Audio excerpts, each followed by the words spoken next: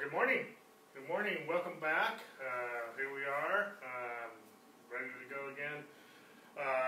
We're going to be continuing with our series of wisdom, the principal thing. And we've taken 2 weeks off. We had Easter 2 weeks ago, and then last week we were gone on vacation. We're back, and we're ready to go. With that being said, we will be starting, just so you know, we will be starting a new Karen's Bible study tonight. A Better Way to Pray. Starts tonight at 6 o'clock. Anyone is invited. We have books if you like those. So that'll be at 6 o'clock tonight with Karen's Bible studies. And our regular LEOS classes will resume this week on Wednesday and Thursday. And we're back on schedule with everything. So I'm excited about finishing up this series, Wisdom, the Principal Thing. We're going to be doing with 2 of the pillars that we 7 pillars this morning, and then we're going to hopefully wrap it up either next week or the following week, and then we're going to get to a new series about seeing Christ or seeing Jesus in the Revelation, and I'm excited about that one as well. So anyway, I know there's a lot of info, but we're back. We're going to be talking about wisdom again this morning, and we have a new Bible study tonight, A Better Way to Pray. So I'll invite you to that. Okay? Everyone good? Enough announcements? All right. Well, let's go ahead and get into the Word this morning. Again, we're talking about wisdom. And we spend the first half of this series just comparing the wisdom of God with the wisdom of man. And we looked at a lot of different scriptures in both the Old and especially the New Testament about the gospel being the wisdom of God, Christ being the wisdom of God, this treasure that we have in us, and we have Christ. And based on that foundation of talking about wisdom, because when we really talk about wisdom, we're talking about the gospel. We're talking about Christ. We're talking about who we are in Christ. We're talking about the Spirit of God, because He's the Spirit of wisdom. We're talking about the nature of God. And God has built a house. We are the house of God. We are the temple of the Holy Spirit. And it talks about, and get into our scriptures this morning, this second half of our series on wisdom. We're basing it off of Proverbs chapter 9, verse 1, where it says, wisdom has built her house, and she has hewn out her 7 pillars. There's 7 pillars in the house of wisdom. I could tie all this into the book of Revelation. We'll look at this in a few weeks when we get there. But it says, there's 7 attributes to the Spirit of God. And we'll be looking at that as well when we get to the new series on seeing Jesus in the Revelation. We'll take a look at that. Anyway, wisdom has built her house, and she has 7 pillars. In Proverbs chapter 1, verses 2 to 4, Solomon outlines those 7 pillars. And we've already talked about knowledge and understanding and how they also work together. And actually all 7 of these work together. All 7 of these build the house. You can imagine a house. You need all 7 pillars. You take out 1 pillar, and you have a problem. We need all 7 pillars, and they need to function properly. But they work in harmony. But also certain of these pillars also work in closer harmony with each other, like knowledge and understanding. And then the last week we talked about this, we left off and talked about judgment. And I'm gonna reiterate a few things this morning just about that, because judgment works real closely with the 2 pillars we're going to look at today, and that is justice and equity. We're going to look at justice and equity. And we're not talking about equity of your home. We'll see what the scripture has to say about equity. Excuse me, I couldn't get that word out. And then when we come back next week, we'll start looking at discretion, and if we have time, we'll get into the last pillar, which will be a little challenge just like judgment, and that is subtlety. Usually we think of subtlety in a negative contents. We're going to be looking at it in the positive contents, and we're going to see what the scripture says about that as far as it being a pillar in the house of wisdom. Okay, so a little bit of a recap of where we are. So real quickly, just before I get into justice and equity, I just want to recap a couple things from judgment.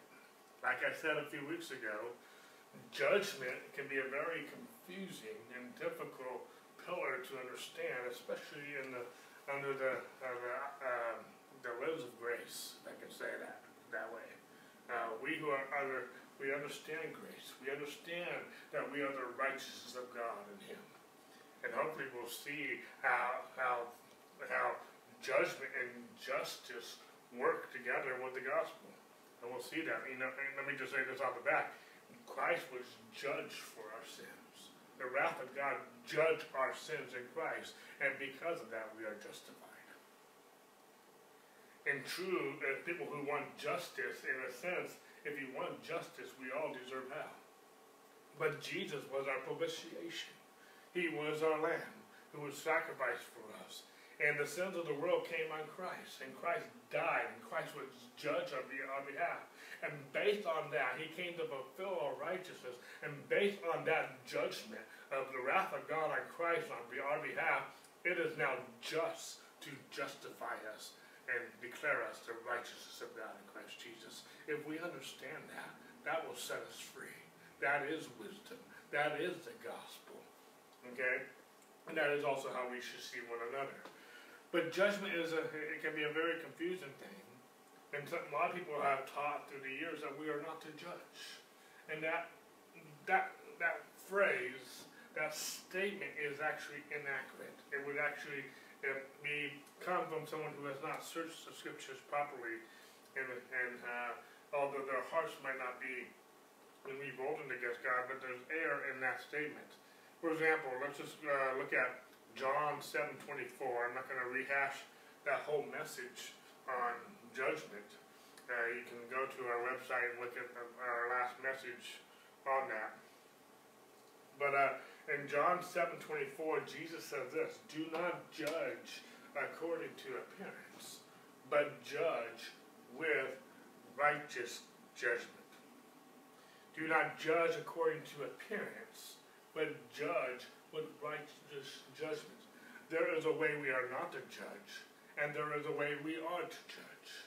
We are not to judge by appearance. We talked a few weeks ago, we are not to rush to judgment.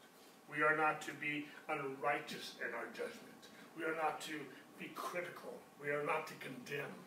We are not to belittle one another. But there is a righteous judgment. And we took a long look at that. There is a righteous and sound judgment, and it's based on the Word of God. It's based on the heart of God.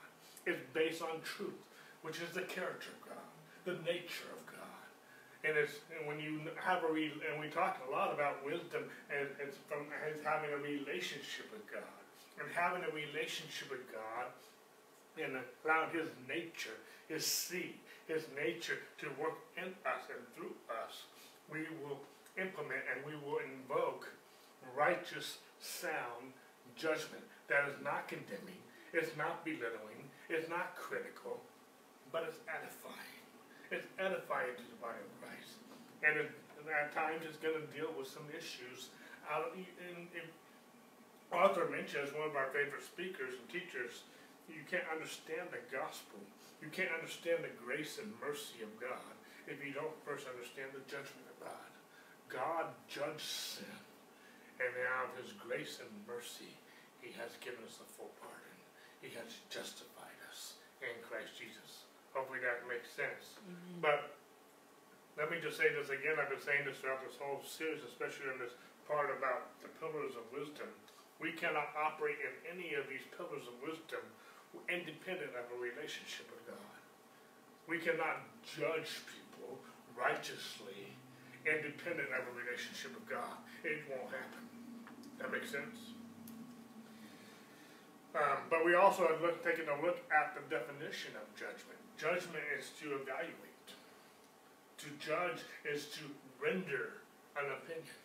It's interesting to me that those who say do not judge render an opinion about not judging.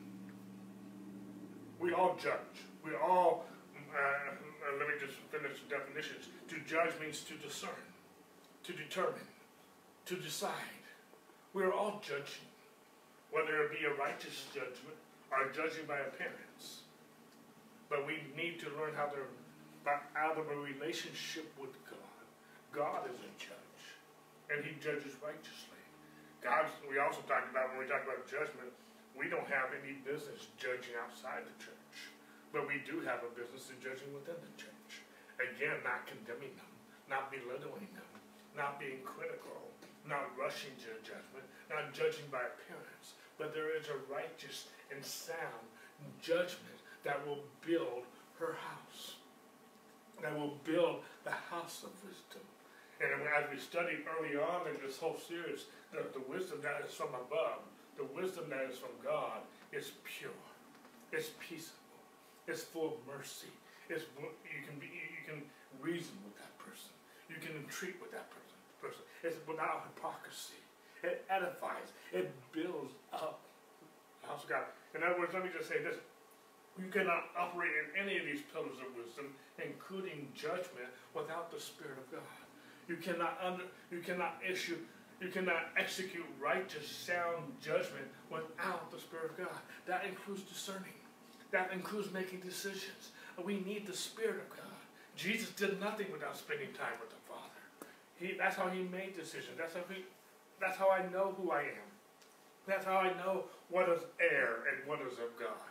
That's how I know whether I should go right or left, or whatever the decision should be made. That's how I know who I should associate with, and who I should be equally yoked with, and who I should not be equally yoked with.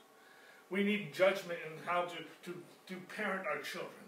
We need judgment how to be in our marriages. We need how many we know in this society, in this hour that we live in, we need righteous, sound judgment.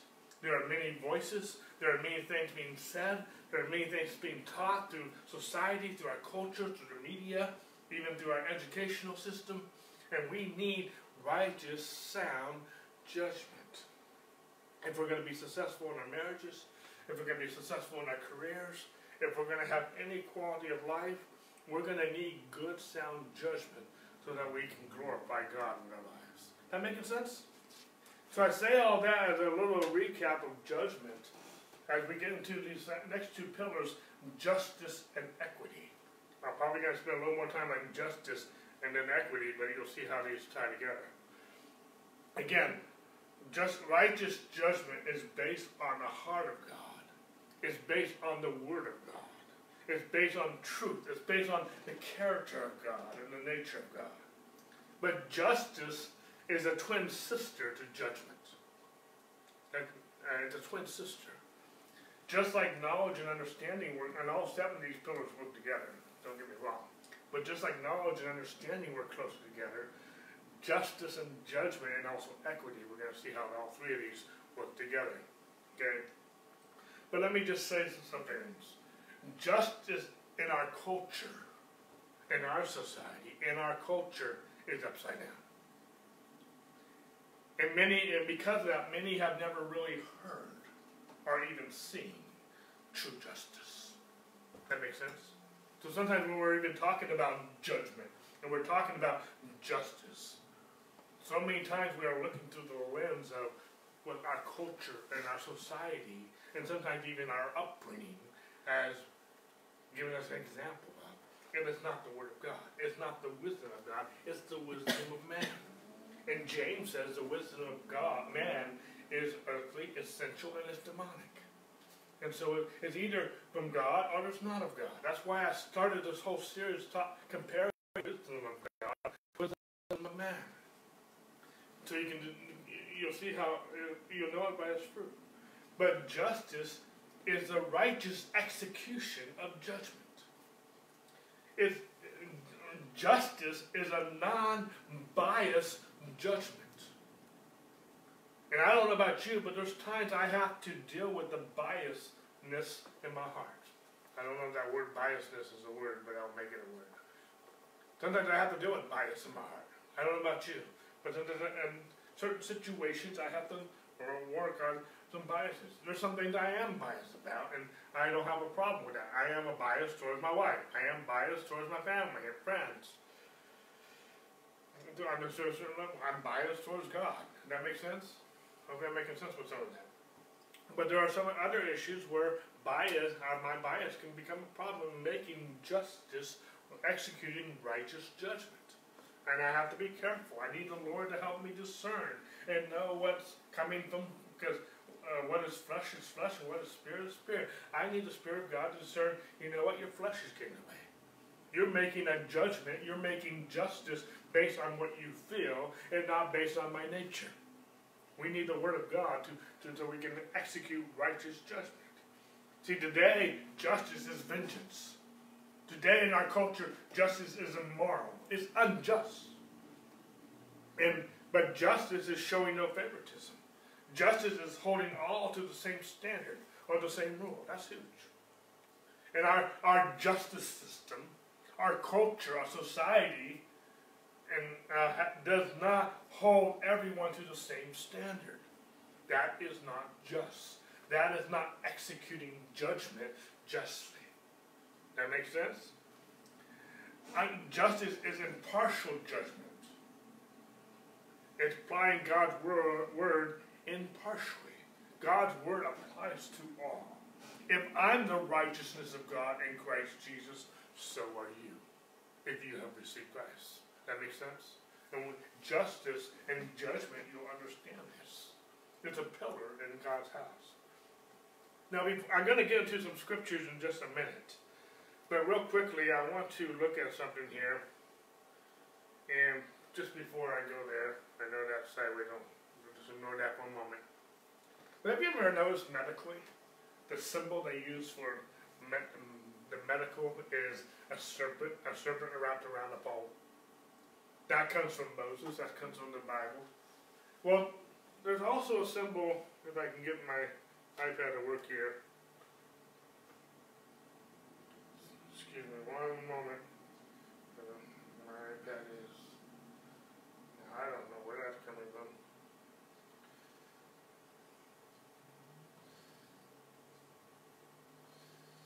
It was amazing how everything was working just fine.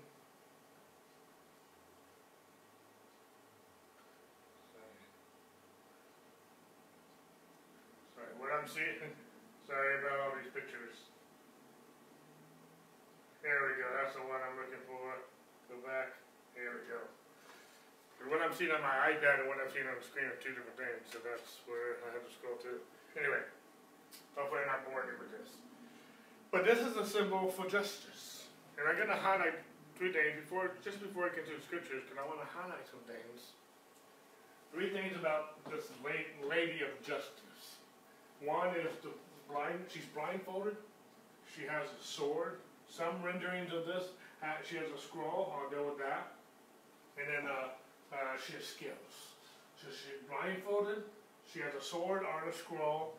And she has some skills. I'm going to deal with all 3 of these real quick, okay? That makes sense? Are you okay with that just for a moment? Yes. So,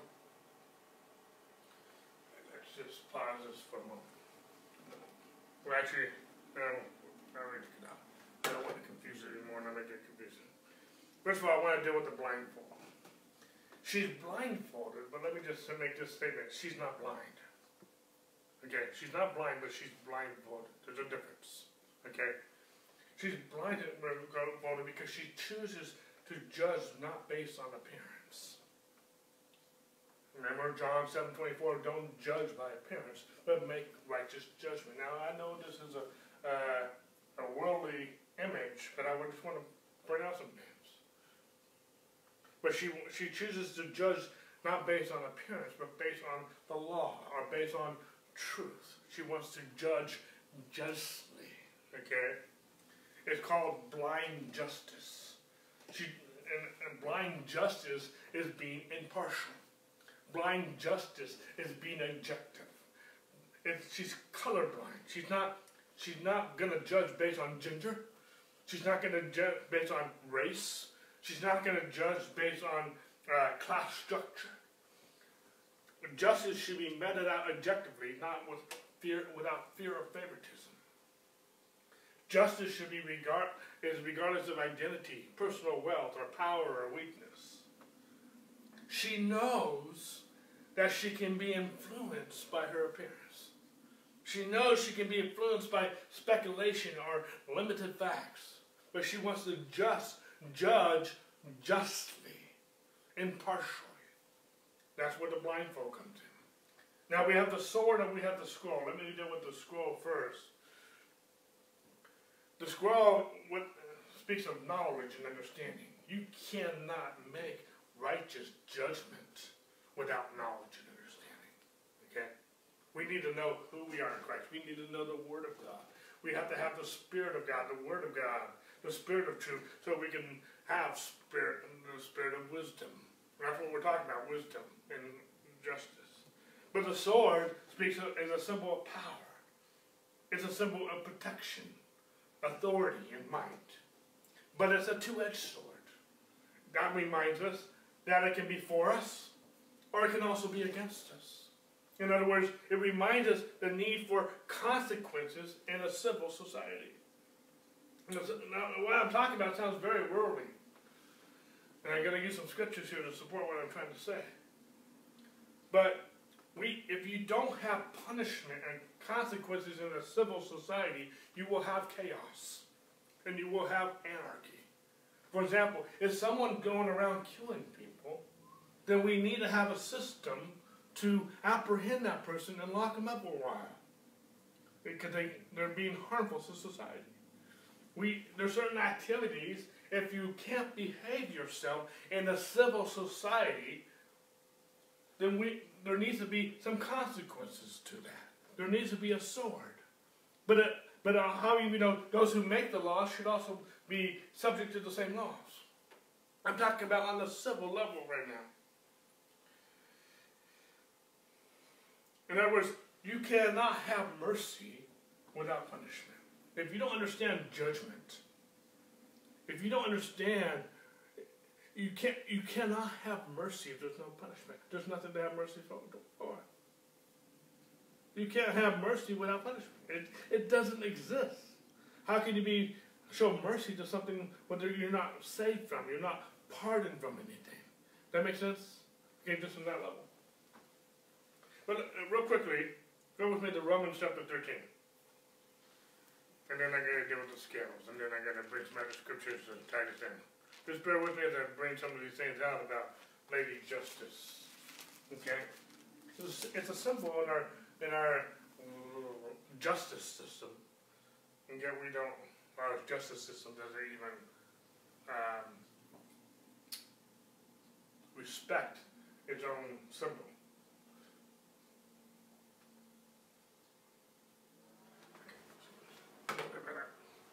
So Romans 13, and I'm gonna pick it,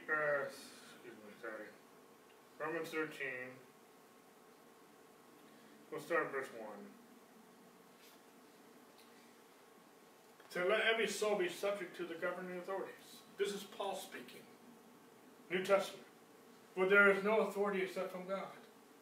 And the authorities that exist are appointed by God. Whoever resists the authorities resists the ordinances of God. And those who resist will bring judgment on themselves. For rulers are not a terror to good works, but to evil. Do you want to be unafraid of authority? Do what is good, and you will have praise from the same. And for he is God's minister to you, for good. But if you do evil, be afraid, for he does not bear the sword in vain. For he is God's minister, an avenger to execute wrath on him who practices evil. Now there's a lot here I can bring out. Now, although he's talking about civil authority, he's talking about civil governments. God has ordained them. Now that doesn't mean there's not corrupt government. And I believe verse 4, these ministers that it's talking about are cops. There are many different levels and branches, but you know, let me just say a couple things in my notes here. God has ordained civil authorities, and God has ordained civil governments. Yes, not all governments are godly, but without civil authority, there would be chaos.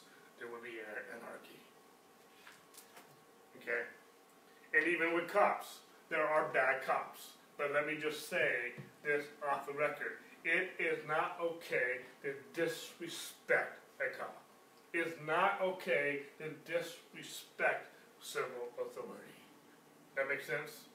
I'm not saying there's not some corruption out there, and we should, as a society, even as a church, deal with that and address that. There's a right way to do that. But we don't deal with injustice by being injustice about it. That makes sense?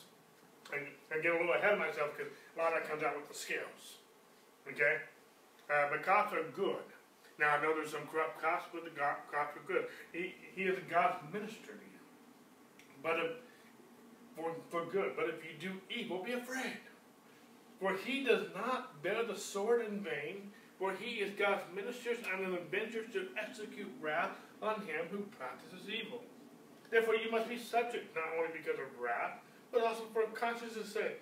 For because of this, you also pay taxes. For they are God's ministers, attending continually to this very thing. Render, therefore, to all who do, taxes to whom taxes are due, customs to whom customs, fear to whom fear, and honor to whom honor. There's a lot here, and I'm not going to get into all of this. I'm not trying to get into a civil lesson here. But the Bible does talk about civil authorities. Paul talks about it. He's Rome. And I'm sure the Roman government was corrupt of all corruption. But Paul is talking about, and he's writing to the Romans here, and Paul is saying that we are to submit to civil authorities. Obviously, we're not going to disobey God. We're not going to do anything that is contrary to the Word of God. That's another message. But we're not going to do that. We're going to do justice. But we are going to give honor where honor is due. We're going to pay taxes where taxes are due. Okay? But let me just make this statement. No matter what the world does, or where the world goes, I need these pillars, including judgment, including justice, to be established in my heart. I need to act justly to one another. I need to act justly to civil government. We will be a church. We will be a house. These 7 pillars build a house. And we will be established in the wisdom of God and not the wisdom of man. That make sense? We also need justice, not only how we treat one another. No matter what the world does, we as a church, we as the children of God, we as the sons of Abraham, true Israel, because if you are Christ, you are children of Abraham and heirs according to the promise, it says in Galatians 3:29. Then we as the children of God, we will act justly to one another. We will act justly to civil authority. You can agree and you can do it in a justly manner. At the same point, we need to also have justice and how we will relate to the world. That makes sense? So I just say that off the bat. Again, justice is a pillar of wisdom. We're talking about the wisdom of God. Now let's look at the scales real quick. The scales is the balance of an individual against the needs of society. A fair balance between the interests of one individual and those of another. And actually the scales speak a lot of equity, which we're going to look at in just a moment. It's about fairness. Let me just make these statements. Civil rights never come at the expense of society. We can never commit injustice in the name of justice. That's why abortion is wrong. Yes, a woman has rights, but her rights do not overcome the rights of that child in society. That makes sense? And that's why abortion is wrong, not to mention murder. But we never commit injustice in the name of justice. An individual's rights never come at the expense of society. Okay? We must stand against corruption in government. We need to render respect and honor to those who deserve our respect and honor, even to those who in corrupt authority. Saul became a wicked king. David still honored him. Paul lived in a corrupt government, Rome, and other corrupt governments. But he taught that we ought to respect and honor civil authorities. Those who make the laws need to be subject to the same laws. I've already said that. Okay? Let's move on. Let's go to Proverbs chapter 28. Let's look at some scripture, okay? So I'm done with Lady Justice right now. And now we're going to get to some scriptures. That make sense? But I just thought it was valuable to even look at that. And I believe in a very similar way that the serpent on the pole is used in medical, as a symbol for medical. Lady Justice, there's also some biblical things. We're going to see this in just a few moments here. Proverbs 28, we'll pick up verse 4. It says, those who forsake the law can be represented as the word of God, but those who forsake the law and the word of God praise the wicked. But such as keep the law, contend with them. Evil men do not understand justice, but those who seek the Lord understand all. These are some very powerful statements of Solomon. I want to read it again. Those who forsake the law praise the wicked, but such as keep the law contend with them. I just want to make some comments here in verse 4. Again, those who forsake his word, those who forsake truth. Jesus is the way, the truth, and the life. Those who forsake God's word, God's nature, his word, his principles, his precepts, his law, will praise the wicked. We've seen that. We've seen that in the world. We've seen that in the church. We've seen that in many forms of government. Those who keep the law will contend with them. They will contend with darkness. See, let me just make this statement. Darkness knows no end. Darkness will keep getting dark and dark and dark. It will never be satisfied. The only way to remove darkness is to turn the light on. Light is stronger than darkness. And light will contend with darkness. It won't back away. It won't hide itself underneath a bushel. It will shine. That makes sense? Look at Daniel. Look at Joseph.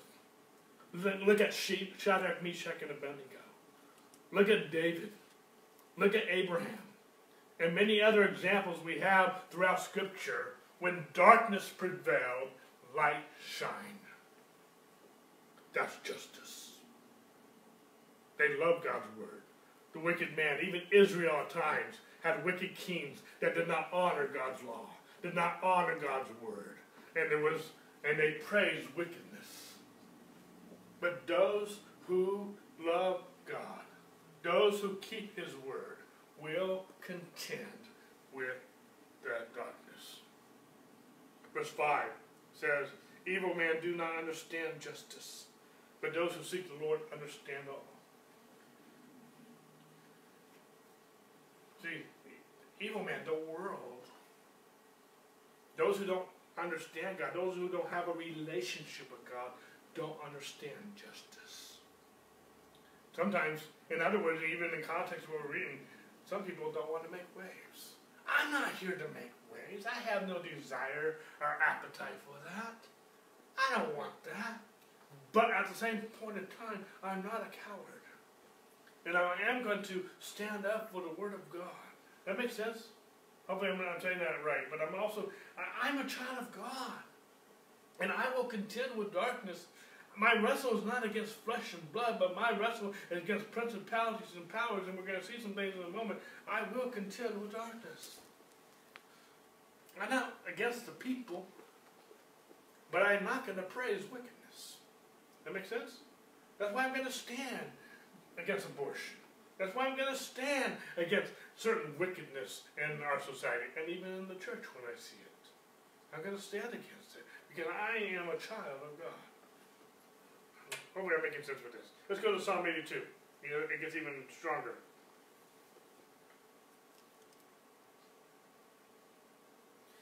Psalm 82. And we'll pick it up in verse 1. The title of this, whoever wrote the Bible I'm reading, is God wrote the Bible. Whoever edition of this was a plea for justice, a psalm of Asaph. And God stands in the congregation of the mighty, and he judges among the gods. And how long will you judge unjustly and show partiality to the wicked? Selah. defend the poor and fatherless, do justice to the afflicted and needy, deliver the poor and needy, free them from the hand of the wicked. They do not know, nor do they understand. They walk about in darkness, and the foundations of the earth are unstable. I said, you are gods, Lord G, and all of you are children of the Most High. But you shall die like man, and fall like one of the princes. Arise, O God, and judge the earth, for you shall inherit the nation. Now, a couple things I want to bring out here in Psalm 82, verse 4, verse 2, is how long will you judge unjustly and show partiality to the wicked? Verse 3 says, defend the poor and the fatherless, do justice to the afflicted and the needy, deliver the poor and the needy, free them from the wicked hand of the wicked.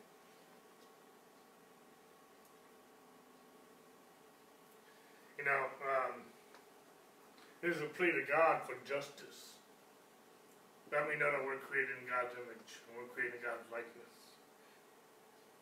We are not to accept the person, the wickedness. There's a point I'm trying to make here. But so many times we have done what God says not to do. And we don't do what God says don't do. We are to, especially this part where we are to defend the poor and the fatherless.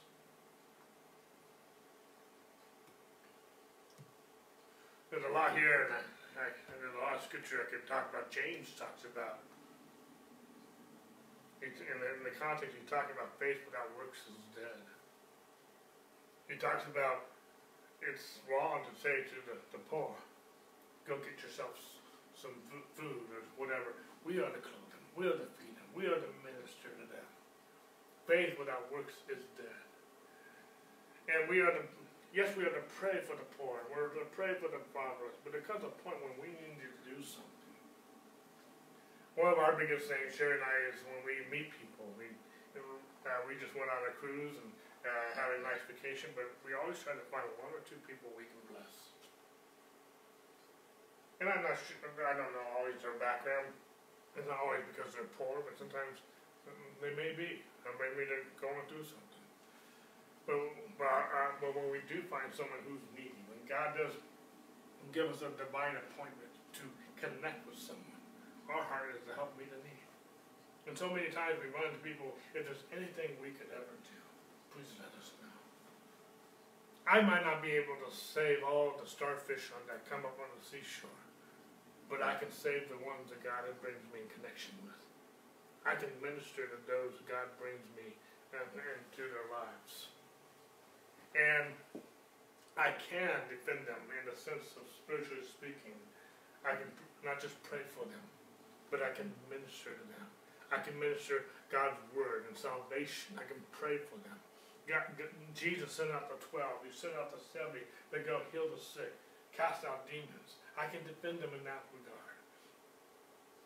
In some cases, I might even be able to advocate for them in other systems of government and make a stand for them, depending on what the case may be. But we have in other words, so many times we can get so narrow-minded, and all we see is our world and our lives, and we have no regard for other people. We'll pray for them from a distance, but we won't get our feet dirty. We won't get our hands dirty. But sometimes we need to do something. Sometimes we need to get our hands dirty, and sometimes we need to defend them. See, so many times in our world of injustice and corruption, politicians will deceive the poor like pawns, and then the poor will empower the politicians, and then the politicians turn around to oppress the poor. We see that so many times in society. But justice disallows the powerful to abuse the powerless. In other words, I'm trying to paint a picture. We need to do what is right. I'm not just talking about our own life not doing what's wrong and sin. But James also says that he who knows what to do but doesn't do it is sin. and not trying to focus so much on sin, but there's justice. It's not just, it's executing righteous judgment, but it's also being the church, being the body of Christ, being the house of God, that God has ordained us.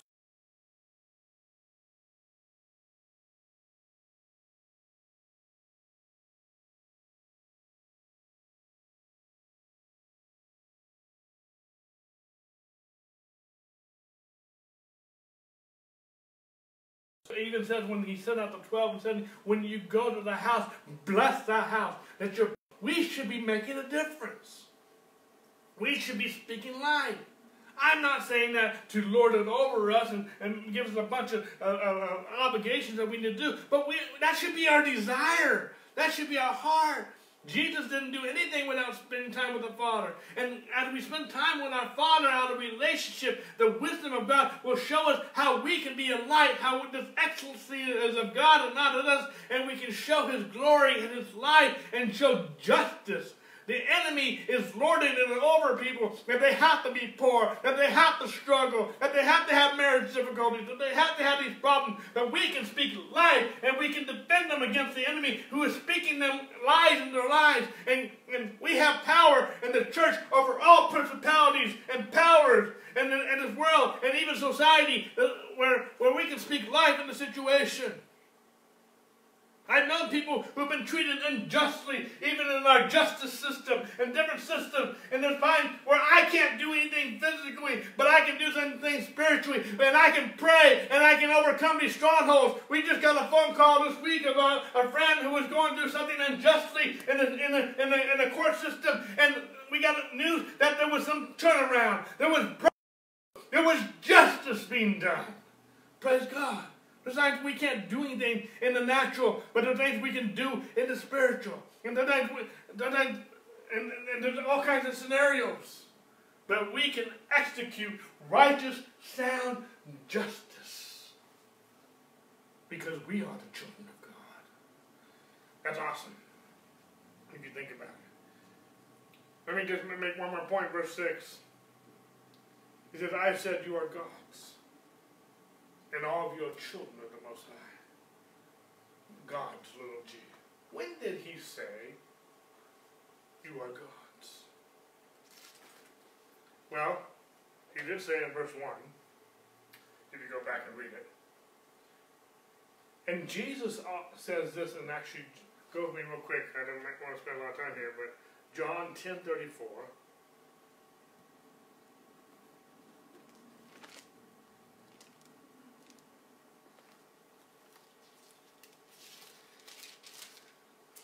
Jesus answered them, he's talking to the Pharisees. He says, is it not written in your law, I have said you are gods, little g. Jesus is quoting from the law. The law says that we are God's children of the Most High. Where is that recorded? Well, go with me to Exodus, chapter 22. Jesus is quoting. How many of you know there's only one God? One true God. But Exodus 22 verse 9 says, for any kind of trespasses, whether it concerns an ox or a donkey or a sheep or clothing or any kind of lost thing, which another claims to be his, the cause of both parties shall come before the judges. And that's the word that's used for gods. And whoever the judges condemn shall pay double to his neighbor. Scroll down to verse 28. I'll get dizzy as I scroll on the screen. But you shall not revile God, nor curse a ruler. That's the word that's translated God, that Jesus translated God, ruler of your people. And again, I don't want to make a lot of things about this, but let me just say this. There's only one true God. I'd rather you focus there as we are children of the God Most High. We are children of God. Amen? And with that position, with that authority, we have authority in earth. It says in Revelation chapter 5, verse 9, That He has redeemed us by His blood. He has made us kings and priests to rule the earth. We have rulership, we have stewardship, we have partnership in this world. God gave us authority. That whatever we bind on earth will be bound in heaven, whatever we loose on earth will be loose in heaven. We have authority as the children of the Most High God. And whatever people are going through, we as the children of God, and even little g, God, I don't want to get complicated with that, I don't want to make that a big controversial thing. Jesus talked about it, He referred to it in the law. Psalm 82 talks about it. But we are here to defend the poor. We are here to preach salvation to the ends of the earth. We are here we have been given authority. We have been redeemed as the children of God. We are the head and not the tail. We are above and not beneath. We are blessed and not cursed. We are of authority. And we are not subject to any other authority in that sense. We will honor other authorities. We're not here to usurp authority. We're not here to do injustice in the name of justice. We are not here to riot. We are not here to become a problem. We're not here to condemn and be critical and belittle. We are to respect authority. But we also are the king. He is the King of kings. He is the Lord of lords. And we have authority to heal the sick and to set the captives free. The Spirit of the Lord is upon us to heal the sick, to heal the brokenhearted, and to set the captives free. When I think of this, I think of Isaiah 61, where the Spirit of the Lord is upon us. How many of you know that we can do all things through Christ who gives us strength? And we have authority in our relationship with God. And going back to Psalm 82, real quick, verse 8. It says, "Arise, O God, judge the earth, for you shall inherit the nations." God is after the nations. God is not just after your family, your poor, no more. God is after the nations. God is after your brother. God is after your sister. God is after your neighbor. God is after those sandpaper people in your life, your enemies and whatnot. God wants to reach them. God wants to minister to them. Is it making sense for some of this? I know some of this can be a little heavy. Go with me to Genesis chapter 18. Verses 18, 19, we're talking about Abraham here. "And since Abraham shall surely become a great and mighty nation, and all the nations of the earth shall be blessed in him. For I have known him in order that he may not suggest, but command his children, and keep his household after him, that they keep the way of the Lord, and do righteousness and justice, that the Lord may bring to Abraham what he has spoken to him." Abraham commanded his kids. The Bible says in Galatians 3:29, we are Christ and we are children of Abraham. Abraham has commanded his kids, his household, to keep the way of the Lord and to do just and judgment. Otherwise, it said at the very last part of verse 19, otherwise Abraham would not have become the father of many nations. If Abraham did not command his kids to do righteousness and justice, the Lord would not be able to bring to Abraham what he has spoken to him. That's powerful. That's a little deep to chew on that. It's by the grace of God. But Abraham also had a responsibility to apply the Word of God and to act justly. I mean, Micah 6, I wasn't planning on going here, but if you have your Bibles, you can turn with me to Micah 6:8.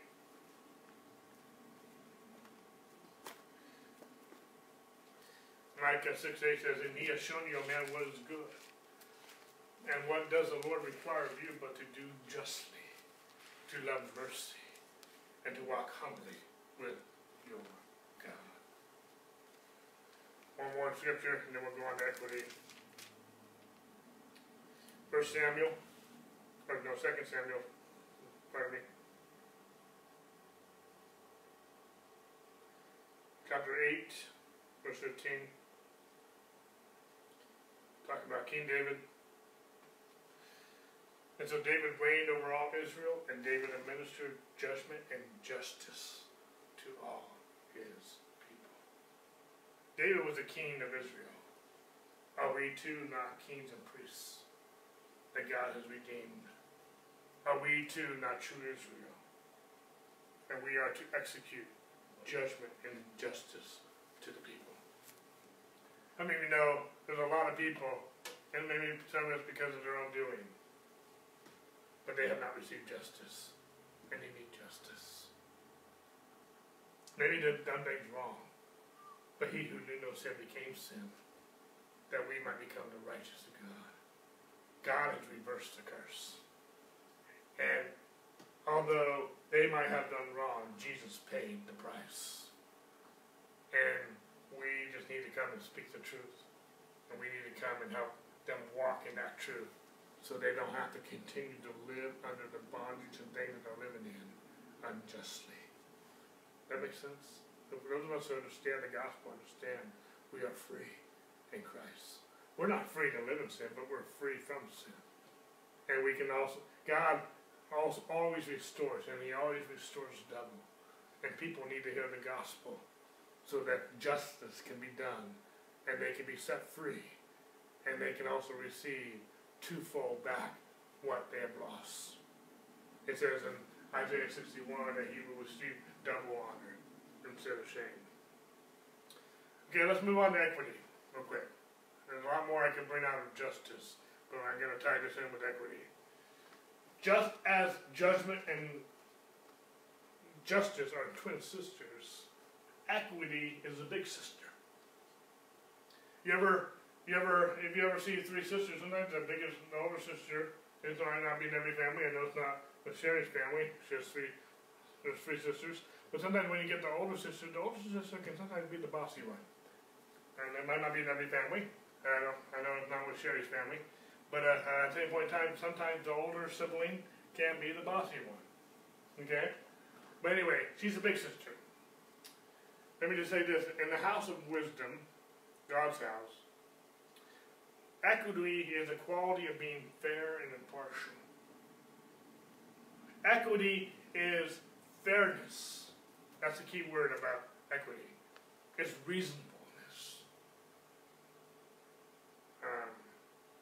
Actually, before I get into that definition, I want to go back to that big sister. Sorry, I hope I'm not making it confusing. One reason I say equity is the big sister, because equity is what makes judgment and justice work. You cannot operate in righteous judgment and invoke healthy, righteous justice without equity. While judgment and justice is what we do, equity is how we do it.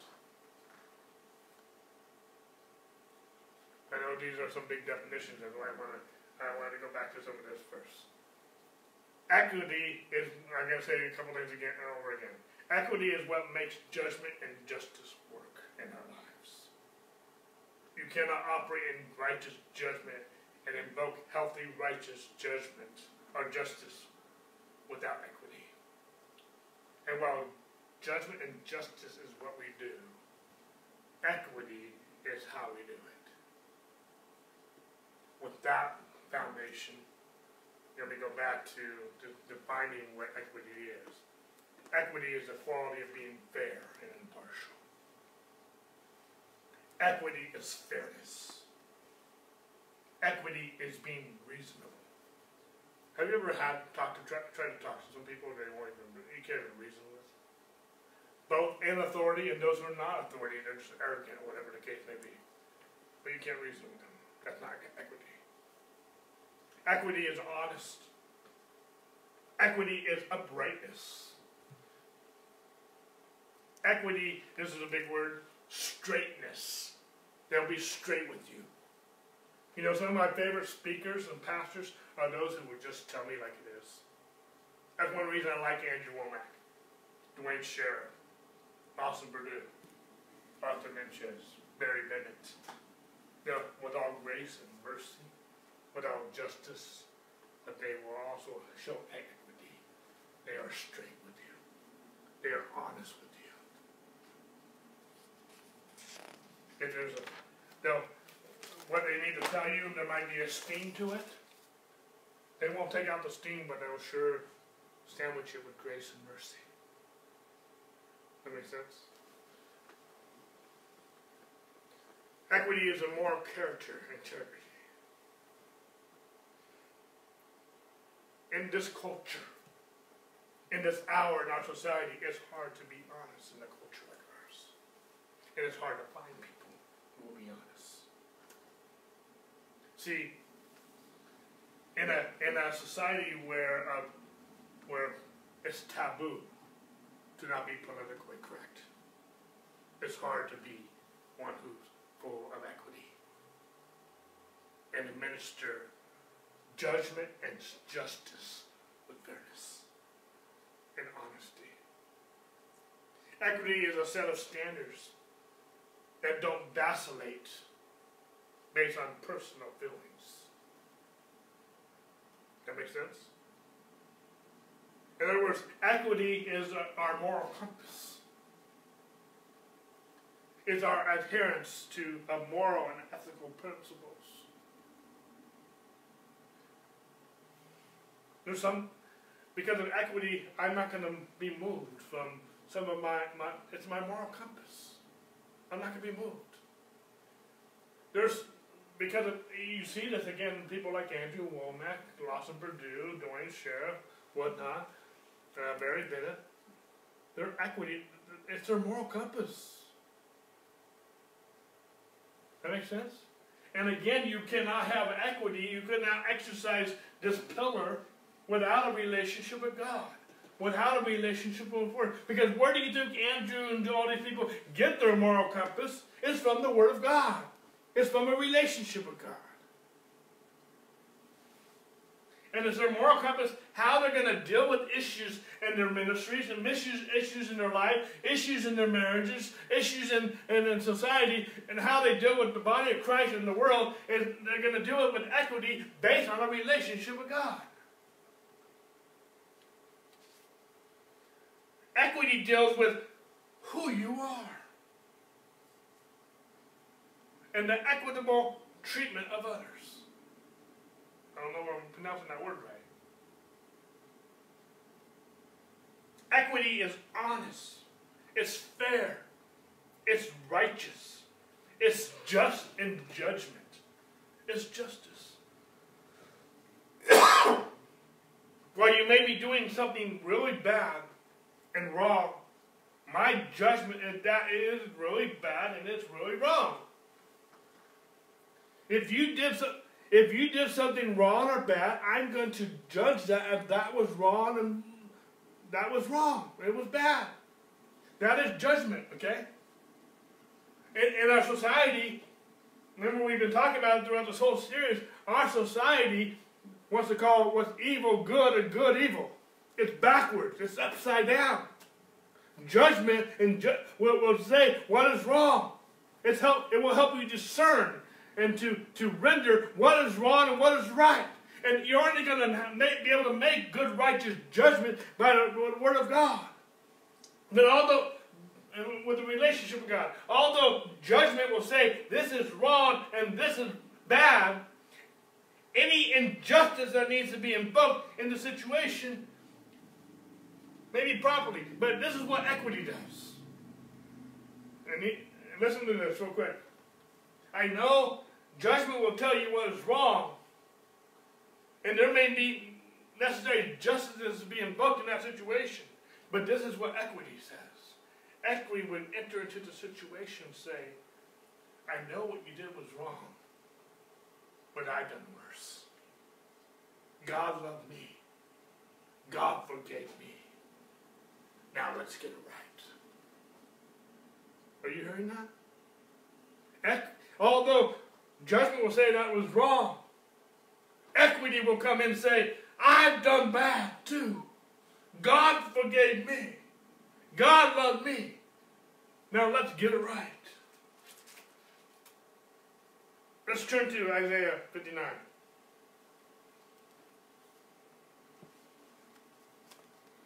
Hopefully I'm making sense of this. This is sometimes hard to teach.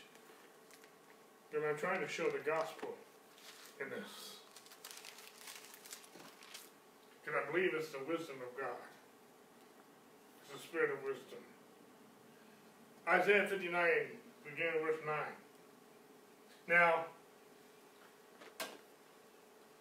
Isaiah is an interesting book. But Isaiah is dealing with a nation that had sinned really bad. They had messed up. So much that they lost their nation. They became exiles. Right after we are done with Isaiah 59 here, we're going to hear some, and it's actually in the context of talking about prophecies about Christ. But Israel, because of what they had done wrong, they were a train wreck with casualties. Sin will kill you. Christ has redeemed us from sin. But sin will still have civil and nasty consequences. Sin will open an inroad to Satan to do things. For example, even though you can get forgiveness from God for adultery or some type of fornication, how many of you know the ripple effect of how it can destroy lives and marriages and families is still in that sin? God can heal all that. But sin is still dangerous.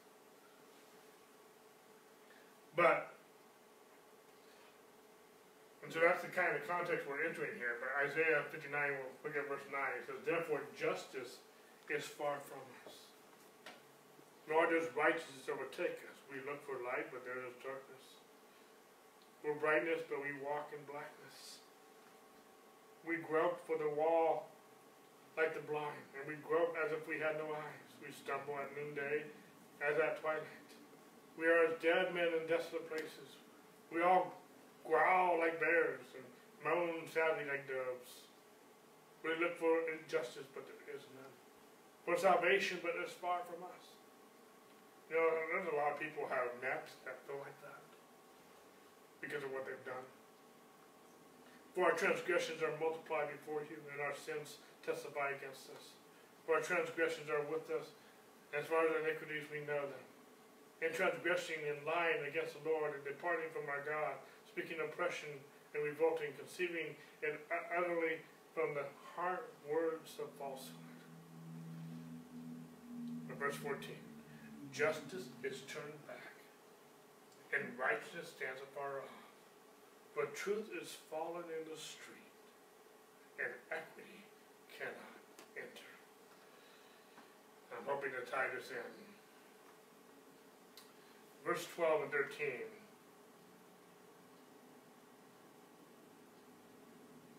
Again says, for transgressions are multiplied before you, and our sins testify against us, and our transgressions are with us.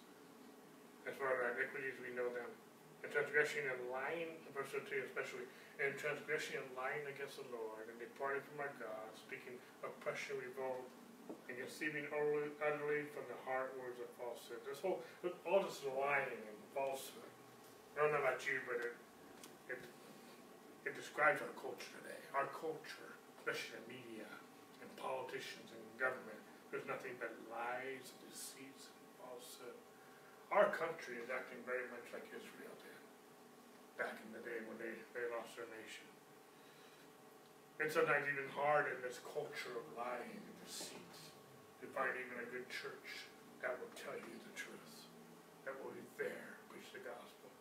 Luckily, since we found Andrew and ministers associated with the ministry, we don't usually have a difficulty.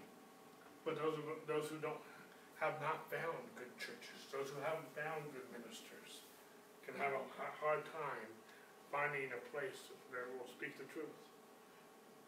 But verse 14 says, see, let me just say this, when we are not pursuing God, first part of this message was about wisdom is crying out in the streets. We need to pursue wisdom. And with all you're getting, get understanding. But when we're not pursuing a relationship with God, and we're not going to have the wisdom of God, we're not going to have judgment, we're not going to have justice, we're not going to have equity. And when wisdom is not the wisdom of God, there's the wisdom of man and there's the wisdom of God. The wisdom of man is sensual, it's earthly, it's demonic. We've been talking about that. But the wisdom that's from above is pure, it's peaceable, it's willing to be entreated, it's full of mercy and without partiality. Our world, our society, and even some churches are exercising the wisdom of man and not the wisdom of God. The traditions of man have made the word of God of no effect. And you can see this, and I'm using this passage in Isaiah to paint a picture of what it's like when we are not operating in the wisdom of God.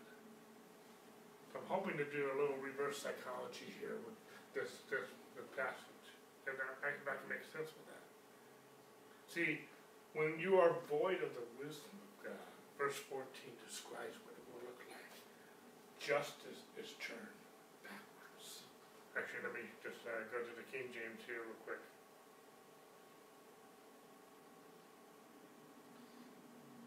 Judgment is turned away backward, and justice stands afar off, and truth is fallen in the street, and equity cannot enter. One of the reasons there's multiple reasons why I'm teaching this message or this series about wisdom. Because one of those reasons, because the hour we're living in these last days, we need to discern what's God and not. But we have a nation, we have a culture at large where judgment is turned backwards. Justice is afar out. Truth is fallen in the streets, and equity can't even enter. You ever have a comment? We actually met someone on the cruise. I'm not going to go detail, but you could not reason with this person. You could not show equity. Couldn't even enter. Fairness, straightness, honesty couldn't even enter. I don't know about you, but I don't want that in my life. I don't want that in this church. I don't want that in my home. And no matter what the world does, I want to say, I'm not going to live like that. I want judgment. I want justice. I want judgment to go forward. I want justice to be embraced. I want truth. I want equity to be able to enter. But when we're not walking with God, when we're not operating in the wisdom of God, that is what it will look like. With all I even listened to the part of a message from Billy Graham the other day, and he was talking about all the social injustice in the world. There's a lot of social injustice in our society today. But the wisdom of God, the Spirit of God, the house of wisdom that He has ordained us to build, will put judgment in the right order. No matter what the world does, I will act right. I will walk in good judgment, righteous judgment, execute and invoke righteous judgment. And I will share. I will be fair and equitable with other people. I will speak in truth. I will be honest. It will be my moral compass, no matter what the world does, no matter what people do, no matter what other Christians or religions come to me and tell me otherwise. I will let the Word of God and my God be my standard of judgment, justice, and equity. That makes sense? Hopefully it does. See,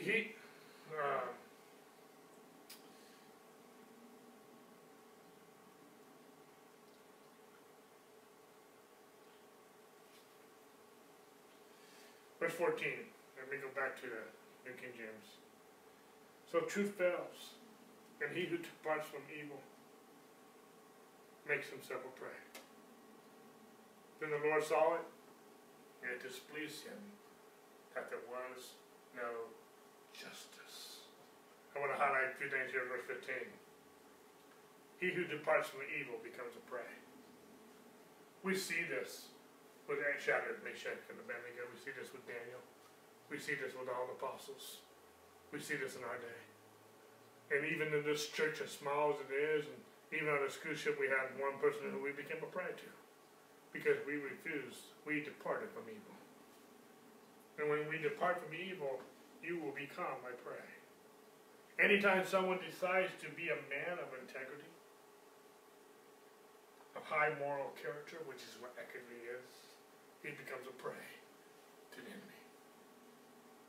In a culture, in a world where there is no integrity, in a culture, in a society where character is not important, any moral standard is offensive to people today.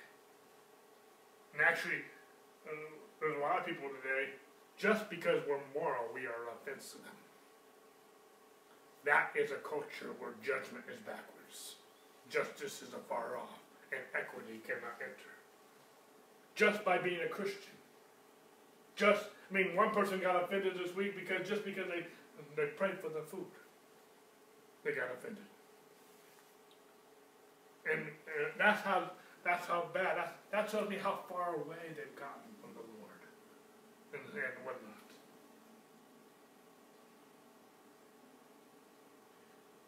But it also says here in verse 15 that it displeased the Lord, that there was no judgment, there was no justice.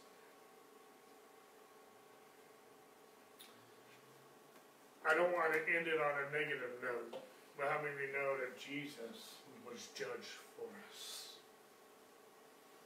so that we can be justified before God? Church, we need to have equity. And not just have a moral compass, a moral standard of integrity. But we need to teach the truth to people. We need to tell them God loves you. We need to tell them the grace, teach them the grace of God, the mercy of God. That's making sense. We need to teach the truth in love. My heart is that people are free. I don't know about you, but I used to be in what I call spiritual bondage. I kept trying to do right to become right. And when I found out I was right because of what Christ did, that set me free.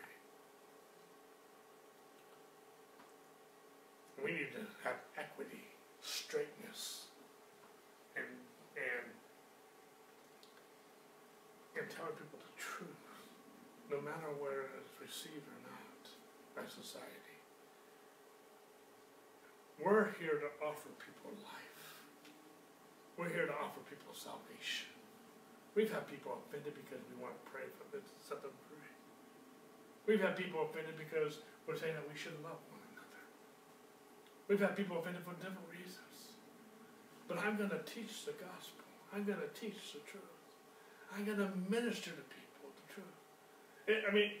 Most of us who are even hearing what I'm saying, people got offended, it boggles our mind. How can people offended over that?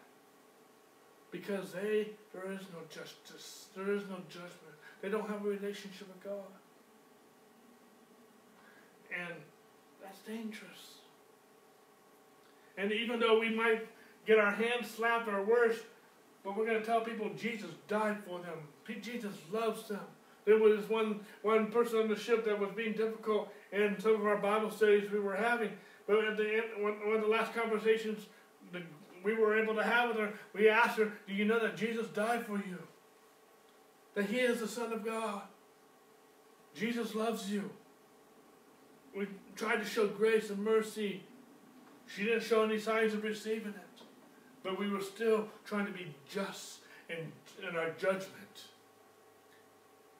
as well as showing equity. Because that's the big sister. How many of you know you can be just in your judgment, but you don't do it with fairness. You don't do it with equity. It can be wrong. We need all 7 pillars working, folks. We need to call sin when it's sin. We need to say some things have been wrong, they will be wrong, and they will always be wrong. Abortion is wrong. Murder is wrong. Gossip is wrong. Slander is wrong. Other things, they're wrong. But Jesus made what was wrong right. Jesus gave us salvation. Jesus gave us his righteousness. Jesus justified us if we receive Christ. That doesn't mean we keep sinning. No, the grace of God teaches us to deny ungodliness. We await the righteousness and sin not.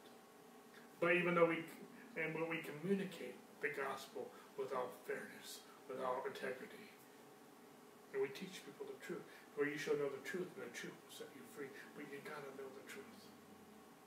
We need people to know the truth. So some people's truth is in the streets. It's time to resurrect the truth and teach the truth to people. The days are evil. Jesus is coming soon. And we want to take as many people with us. Amen? Amen. I know I'm saying a lot of different things. Next week we'll pick up with discussion. And hopefully we'll get into subtlety. And we'll be finishing this series real soon. Lord, we worship you. We magnify you. We thank you for the cross. Lord, I pray that you help us understand these pillars of wisdom, that we can build the house of God as you designed it to be, especially in this hour, in this day. In Jesus' name, amen. Thank you. God bless. Today we have Bible study tonight at 6 o'clock.